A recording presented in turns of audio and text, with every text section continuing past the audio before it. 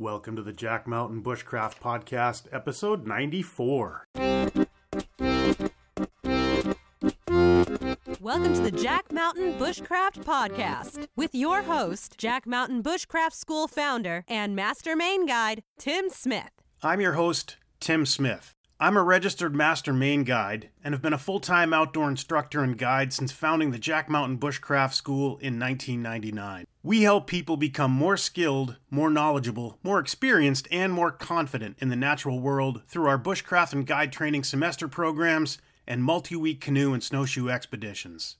You can check out the show notes to all of our podcasts at blog.jackmtn.com. If you're interested in learning more about our college-accredited and GI Bill-approved programs, visit the Jack Mountain Bushcraft School on the web at jackmtn.com. And check out our online network and digital learning academy at bushcraftschool.com. Hello and welcome back to the Jack Mountain Bushcraft Podcast. We're recording this on Sunday morning. What is it, the 19th September, the 20th, somewhere around there? 20th of September. Tim and Christopher. Hello. In the communication level of our semi-subterranean remote North Main woods lair. It gets more complicated every time we add like another descriptive word to it. The new headquarters. Yes. I like it. I just got back from feeding all the crocodiles in the moat surrounding the new headquarters. And we've been having hard frosts for the last week. How are those crocodiles doing in the moat? A little sluggish? Yeah, they're a little slow. I think they're dead. Yeah. We have been having hard frost for the last week. It's an early fall. We had an ungodly hot summer.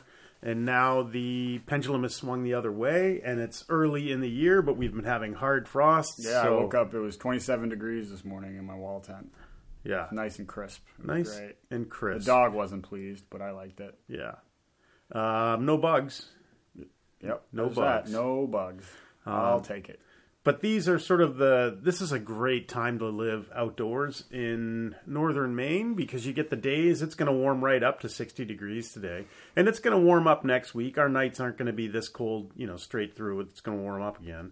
But you get those nice days where in the afternoon you're running around in a t-shirt and then you just bundle up at night. And personally, I would rather bundle up under a warm sleeping bag at night and not have to deal with mosquitoes buzzing me. Agreed. I think that's like the sweet spot for camping and living outdoors. You know what replaces the bugs this time of year, though? What? The mice and squirrels. They're in full on, find whatever they can. I had like 4 of them last night run through my tent. The dog was going bonkers. Huh.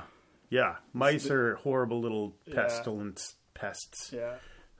And when they wake you, like when you're dead asleep and a mouse wakes you up running through your tent, it sounds like it's a bear or something. Like you wake, it sounds like it. I don't understand how a creature so small can make so much noise. I've had them run across me in the middle of the night. I don't think I'm trying to remember if I've ever had one like run across my face. I don't think so, but I think I have. Because you were asleep, you have no memory of it. Probably, yeah. I woke up the other night at like 2 a.m. for a call of nature and went to walk out, and I had 2 of them like chased each other across my foot as I walked out. And you're like half asleep, so in your head you're like, "This is the end. I'm just gonna fall off the tent platform." Yeah, I really don't like mice. That's why I don't probably won't spend a lot of time in Florida. Why is that, Tim? What's in Florida? I read about there's a mouse in Nutria? Florida. It lives in a castle. It's like 8 feet tall, and it's the head of some massive international corporation. No, that's a capybara. And they live in South America. It's a mouse. No, it's a capybara. No, its name's like Mickey. Anyway. We should... Terrifying. Terrifying. A mouse that big living in a castle in charge of so much stuff. Terrifying to me. How does he open the doors? I have no idea. Anyway, announcements. I'm putting together a hybrid class for next summer.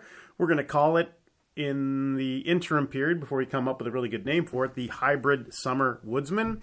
And it's going to be a combination of online and in-person. So it will be our standard Summer Woodsman course, but when people sign up for it, they will get access to probably 15 or so video lessons that they can practice prior to arriving at the field school for the course. And then we should be able to refine techniques rather than introduce techniques. Yeah, the first on the long-term courses, it's the first week. On the shorter-term courses, it's usually the first day or two. But you're just trying to get people up to speed with living in camp, and that limits how quickly you can get into some of the more complicated or higher skill level stuff. And so hopefully with this, you can get people into some really cool things when they're up here. Yeah, I'm excited about it. It's something I've wanted to do for a long time. And now we have all the infrastructure in place with the bushcraftschool.com online community network. So all that, it's just, the hard building blocks are in place. And now we just need to kind of shoot the video, redesign the course, and get it all up there. So look for announcements on the web about that. And if you haven't joined our online network at bushcraftschool.com, go ahead and jump on there. It's free to join. We've got a bunch of resources on there. And then these things, like these additional courses, will be add-ons to that. And for those of you who are on the bushcraftschool.com online network, we use that on a daily basis, but it's not always for everybody on the course. So we run the day-to-day. Not everybody on the network. Not everybody on the network, right. Yeah. We run the day-to-day of our in-person courses on there, and they are private groups. So, for example, the Fall 2020 Wilderness Bushcraft Semester, which we just finished week 4 of, we have a private group on there for the people on the course. So we post things every night, where we're going to meet the next day, what you need to do, what you need to have with you. So it's sort of like a big online whiteboard. And then if people have questions after hours, they can post them there. So if you go on there and you join and you're new and it looks like, geez, there's not a lot going on here. There actually is a lot going on, but not always everybody can see it that way. And it's kind of by design. Other announcements is my old truck was slowly dying, so I have a new to me truck, and I needed to get that because when the fall season ends in a couple of months, I am actually going to jump in that truck and I'm going to drive to Texas, where my wife and kids are spending the winter. So I didn't want to stay in hotels because of the COVID, so I'm tricking out my new truck to sort of camp out and live out of it for a length of time, at least for the drive. So I'm getting a new topper for the truck, and I got the truck that I got has a bed a little bit longer than my old one so that I can camp in there comfortably, and I can definitely use like a little alcohol stove to cook on, so it shouldn't be any sort of a hardship. And that's, kind of fun for me is upping my car camping game. It's not something I've done a lot of since I was in my early 20s. Then for long-time listeners of the podcast, that I had a 12-foot travel trailer, the Shasta, that I bought in Tamworth, New Hampshire, and dragged it up to Alaska and lived in it for better part of a year. I was pretty adept at car camping then, so it's neat to kind of revisit that, whereas the last 20-something years has been mostly, remote river trips, remote snowshoe trips, things like that. But it's just a little bit of a different animal doing the car camping. So I'm kind of excited about solving all of those problems, right? It's an interesting challenge. Yeah, and that's sort of, that problem solving is what we want to talk about today. That's what we want our students to get. We run into a lot where people just do the things we sort of assign them to do and then never think about it again. But the real learning that happens up here happens in between those assignments, where you work with something long enough and you enjoy working with it. And then the things we play with are the things we remember. And then because those things are in our brain already, students learn to do a lot of like lateral thinking and applying skills they've learned in one sort of hemisphere of their brain to maybe a problem once they get back home. The example for me is that, we took a swiftwater rescue course a few years ago, and the guy who did it showed us how to do a Z-drag, which is a way of removing a broached boat. And then he went on to say that he's never used it in the field, but he's used it to get a lot of ATVs and snowmobiles and stuff like that unstuck. And after hearing that and kind of playing with it a little, it sat in the back of my brain until earlier this year when I was building a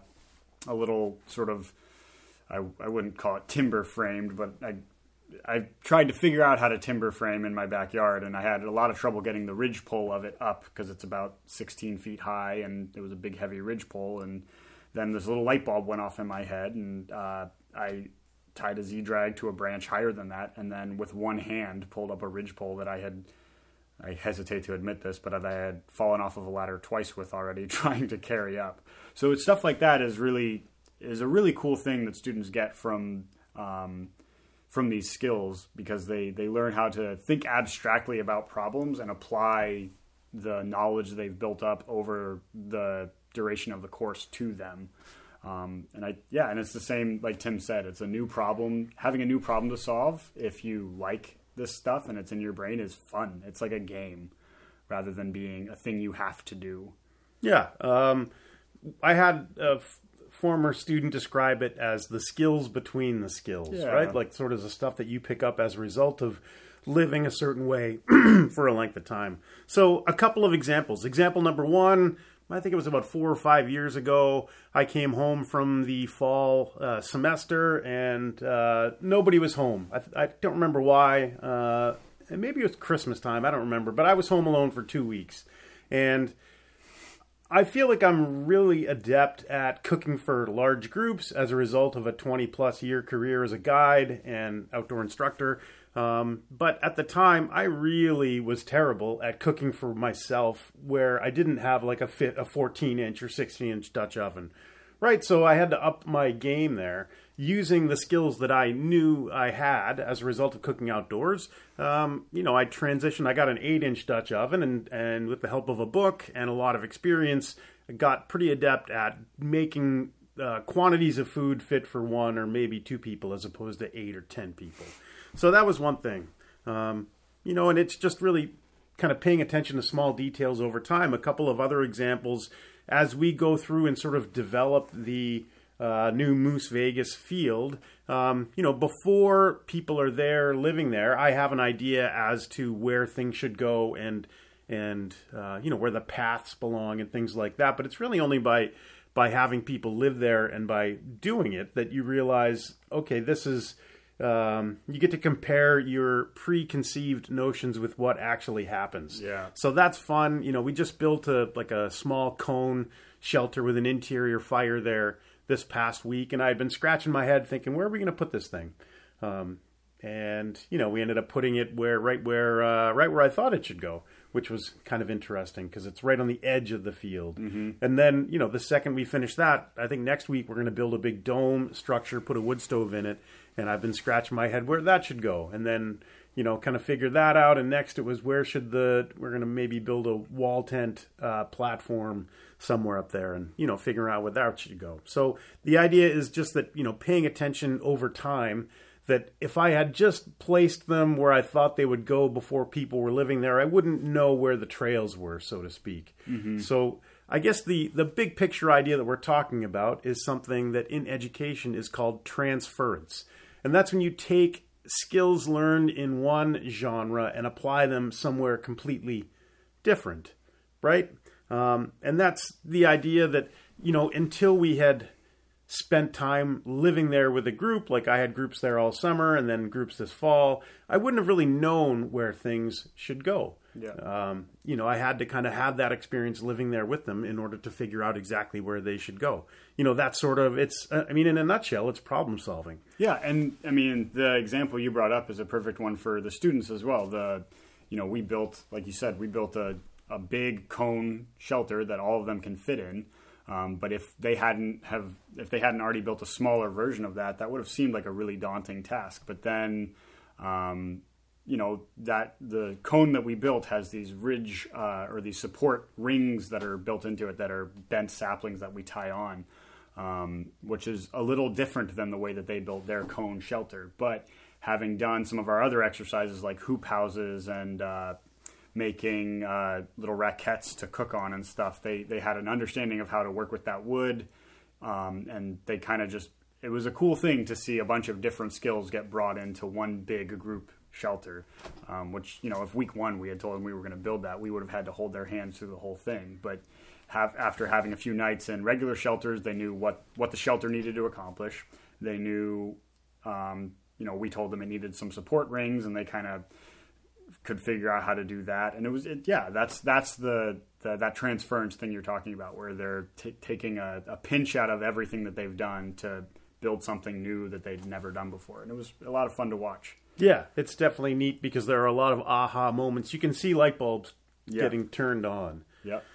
So the idea, I'm applying that same thing to me upping my car camping game for my big drive south. All the different stuff, like, am I going to bring a wooden Wanigan and a cook kit? And I don't know yet. I'm still thinking about it, figuring it out, right? And it just takes time to do it. And that's fun. I don't feel like I have to do that. I'm excited because I get to do that. Yeah, and that's a big mental difference. It definitely is. And I think, you're kind of proving that point for the last winter, you got really into alcohol stoves and kind of got really good at using those. So now that's in your back pocket for figuring. But if you were just kind of going into it, well, not really, because I'd be really uncomfortable because I'm sitting down.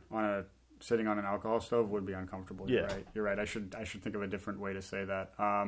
You have the information ready and available to provide a way to. You have the information ready and available. So I've been doing this thing up here where I try to say things in essentially the most robotic way possible, so that Tim can't twist them.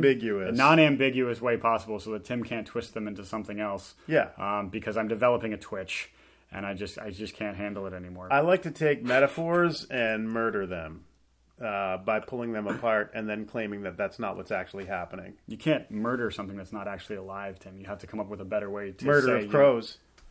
Anyway. You guys see what I'm dealing with here? This is like, if I die at 35, it's going to be because of an aneurysm brought on by jokes. It's a murder of crows. Like, a group of crows is called a murder of crows. It is called a murder of crows. Right. But the crows individually are alive, but the group of them is not. But you are on record as saying you don't buy those group terms for animals. So I don't know why you're using it, because you've said before that you don't like them. Because it's serving my purpose right now in this moment. So you're saying you're picking and choosing the things that fit into your environment. You're using lateral thinking and bringing in different skills you've picked up in different things. That's exactly what I'm doing. That's exactly what you're doing, isn't it? And just being pedantic.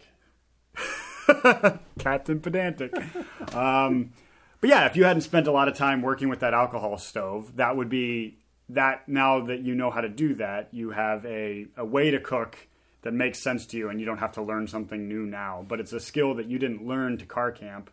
You didn't learn that skill specifically to car camp, and you learned it because it was a thing you had and you wanted to get good at it. But now that you are good at it, it's sort of like Tetris, right? It easily fits into the problem that you're solving, and you can go forward from there with it. Yeah. I am so amazed that I brought that back to what I originally... It's like full circle. Yeah. I haven't even had a cup of coffee yet today. Really? Yeah. Well, it's like 10 o'clock. We have to stop. It's 11. Really? Yeah. Wow. Sunday morning. Slow start. Slow start indeed. So just another example. Yeah. I got a couch for the new headquarters house yesterday. And it's been 7 weeks that I've been in this building. But the idea, at first, a little overwhelmed trying to figure it all out and, what I wanted to get for a piece of furniture to furnish a room. But after living here and thinking about it and paying attention to all the little details and stuff over time, then I finally felt yesterday, hey, I saw one for sale. Of course, we were down to Madden's in Presque Isle. Well, you should have bought it when you saw it at Madden's. And I did. But had I purchased like a couch right off the bat, right moving in, it probably wouldn't have fit the space that well. So it took me a while to kind of get used to the space and figure out exactly what I wanted, both the objective criteria, but also the subjective, like looking at it, hey, what really fits here? What looks good? How big? What do I want it made out of? Those things. And I think that's a decent example with, transference and thinking about maybe it's car camping, maybe it's building a bigger shelter, that after you have a skill set and you live with that skill set for a period of time and you pay attention to all the tiny details, then it's much easier to make those decisions and add new things. Yeah, and I think that the best example of that for us would be knives and axes up here. So what you're talking about is having a deep understanding of the problem that needs to be solved and then finding the right thing to fit that. But what we often run into is people want the coolest thing to fit it and show up. The best example right now is B, who is our TA, when he was a student, showed up with a nice knife, but it was a big and bulky thing that didn't really do what he needed it to do up here, and he ended up switching. And I think that having that knowledge beforehand with a problem allows you to better select the answer to that problem rather than having to screw it up a couple times. It's a nice knife, but it just didn't carve feathers the way he wanted it to. And now he has another one, and he's been telling all of our students, to not show up with, to really take into account what the thing needs to do, and what that problem is it needs to solve, rather than just getting the one that looks the coolest to you and hoping it works. Yeah, the idea of form following function. Exactly, rather than the reverse. Right. It's like forcing a round peg into a square hole. That's not a good thing. So the idea is like So what if you carve it down first with a knife perfectly suited for doing that? Yeah, then it would. Then it wouldn't be then it would be a round peg and a round hole. What if it's a square hole or a square peg that's small enough that just the corners of it touch the round hole? Yes. See how much fun this is when people do this to you? No, I love that. Yeah? I think that's great. That would be a great carving exercise. You guys, I have a really exciting thing. I just watched Tim's eye twitch. I'm starting to pass it along. No. It's all good. So, transference. So a negative. So the thing we're talking about here is that people spend a lot of time using these skills and then can apply them to other problems that they have. And so the sort of negative example we have of that is, people that have come up here and spent the whole semester in a camper. And it's not that, they're present for every moment of our course, but they don't get the skills. They don't get the knowledge that happens just from being up around other people that are using these, because we are such a social creature, and maybe you don't understand something the first way, but then you watch another person who's a peer get it, and just from observing and seeing how they're using that system, you get a better understanding of it. Whereas if you are just there for what's on the list, and then you go back to a camper that you don't really need to solve the problems that a shelter does or that lighting a fire does, if you don't work with those skills every day, then you're never going to get to the point where you can transfer those skills to other things. Yeah, just the sort of awesomeness of an immersion program is living the experience every day for an extended period of time. And then you're actively solving problems as you go. You're actively adding to that database of knowledge. And then it's easier to solve those problems, even if you didn't overtly solve it. Even if it's just I remember, to use the example of us building the big cone shelter this week, someone saying, I remember something I learned when I was building my smaller quad pod, and I can apply that here. So say if someone is just there for the sort of lecture portions of the program and the things that are on the list to learn, much of the learning takes place when you're just out playing with the ideas that have been introduced during the course. Yeah, I know we've talked about this before on the course, but the first thing we tell everybody before they go do hoop houses, which is a dome shelter that we build, is we drive home the idea really hard not to grab aspen trees, because aspen trees don't bend, they just snap. They break. So when we went to build this big group shelter, there was a student who hasn't built a hoop house, and so, what kind of trees he brought back? Aspen. And he had to get sent back out to get other ones because they just won't work. And that's the stuff that you miss out on by not really participating in, I don't even want to call it extra credit, but it's one thing to see something. It's another thing to go and actually play with it and spend time in it. And that's where those kinks get worked out. The sort of greatest example of a person that has, because when I think about this, I think about it as sort of a big web where you're constantly making connections, and the more of those connections you make, the easier the next problem is to solve, because you can pull from wherever. And I can't talk about connections being made while you're out on the land without mentioning our friend David Bosom, because it's not when we walk through the woods and we point out things to people, it's partly because we've spent a lot of time out in the woods, but it's also because we're helping them make connections, and that's how we, in sort of people that are new to this, that's how they learn, is that you're pointing stuff out to them. But if you walk through the woods with David Bosom, he, he'll just offhand mention things that are totally gained from slowly observing, or just observing over a lifetime, patterns in the natural world. And if we're talking about that spider web of connections, his is essentially no longer a web. It's a solid piece of material, because everything he's ever experienced is connected in some way, and he can pull that information, that skill from any part of his understanding of the natural world and apply it to whatever problem he needs to solve, in a way that is just, I think we've talked about it before, but watching him carry a shovel, all the rest of us would throw a snow shovel over our shoulder and walk across, but to him it was like, oh, this is flat on the bottom, it drags, why would I lift it up when I can just slide it across the snow? And little stuff like that only comes from a lifetime of kind of making these little connections to the point where everything becomes connected. And that's what we want our students to get out of this, or at least an insight into that. And you don't get it if you're not around to participate in it. Yeah. Whew. Wow, that was a big. That was big. Yeah, geez. I need a minute. I'm gonna have a sip of water. You talk for a bit. Well, I think we kind of wrapped up this this idea. So so let's pull the plug on this one. Thank you very much for spending this time with us on this beautiful Sunday morning. We hope you enjoyed this. Like Sunday morning. Yeah. There we go. And if you did enjoy this, you know the drill. Please leave us a review or share this with somebody. And thank you very much. And we will hit you back again with another one soon.